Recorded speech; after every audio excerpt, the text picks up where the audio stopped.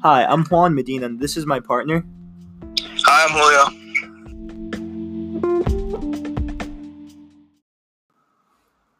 We decided to do our project on the 15th Amendment, and the 15th Amendment is in the first section. It's the right of citizens of the United States to vote shall not be denied or abridged by the United States or by any state on account of race, color, or previous condition of servitude. And the second section of the 15th Amendment says, the Congress shall have the power to enforce this article by appropriate legislation. So basically, to elaborate on the 15th Amendment, it mostly benefited African American men that couldn't vote, but it gave the right to vote to anyone from any race or color. It was passed by Congress on February 26, 1869, and ratified on February 3rd, 1870. Although many think it applied to all people that came to the country, it did not grant everyone the right to vote. It only applied to citizens of the U.S. Who fought for this amendment?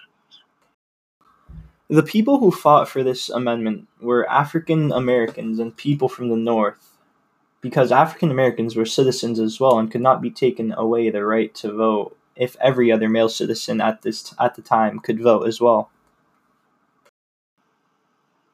Also, mostly Republicans and the American Women's Suffrage Association, led by Lucy Stone and Henry Brown Blackwell, supported this. Although women were not granted the right to vote, they still supported this idea for the Constitution. How long was the fight for this amendment to be passed in the United States of America? It lasted from when slaves were freed until there were no more Jim Crow laws preventing African Americans from voting. Some of these Jim Crow laws were like the grandfather rule, where if your grandfather couldn't vote, that also meant that you couldn't vote, and so on. And then there were also literacy tests, which you had to pass in order to vote. And since most African American men weren't that educated back then, many of them could not vote because they could not pass these tests. And there was also poll taxes, which prevented many African American men from voting because they did not have as much money as others. And when all of that ended, that's when the fight ended too. Who fought against the 15th Amendment? So it was mostly southern states who fought against the 15th Amendment because they weren't happy about slavery being abolished. So they set up Jim Crow laws that they knew would prevent many African Americans from voting. And they just didn't want African Americans to have the same rights as many of the other citizens in the southern states. How did the fight for the 15th Amendment change over time? If someone tried to fight against the amendment now, it would not be accepted because in society today, everyone is looked at as the same no matter what color or race they are.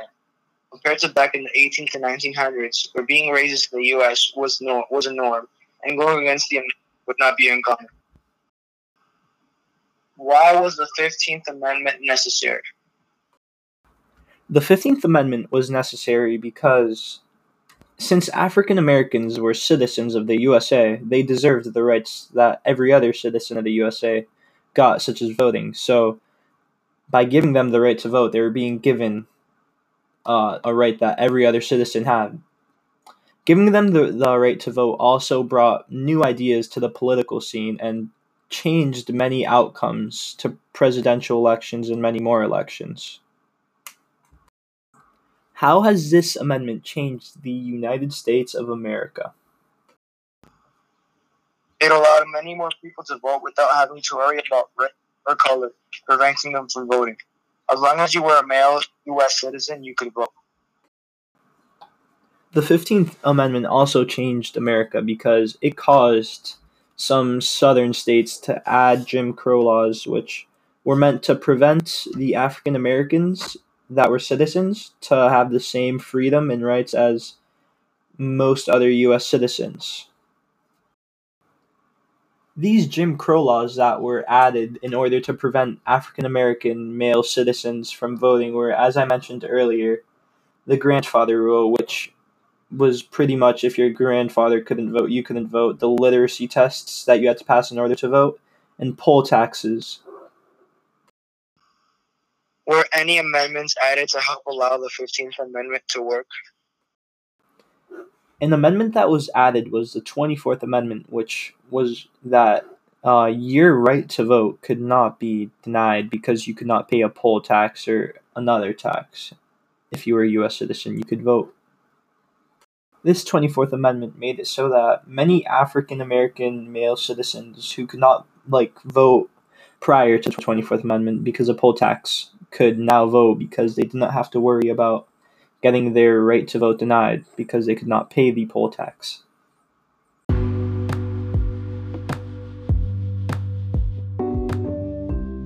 That will be it. So thank you for listening to Julio and I's podcast.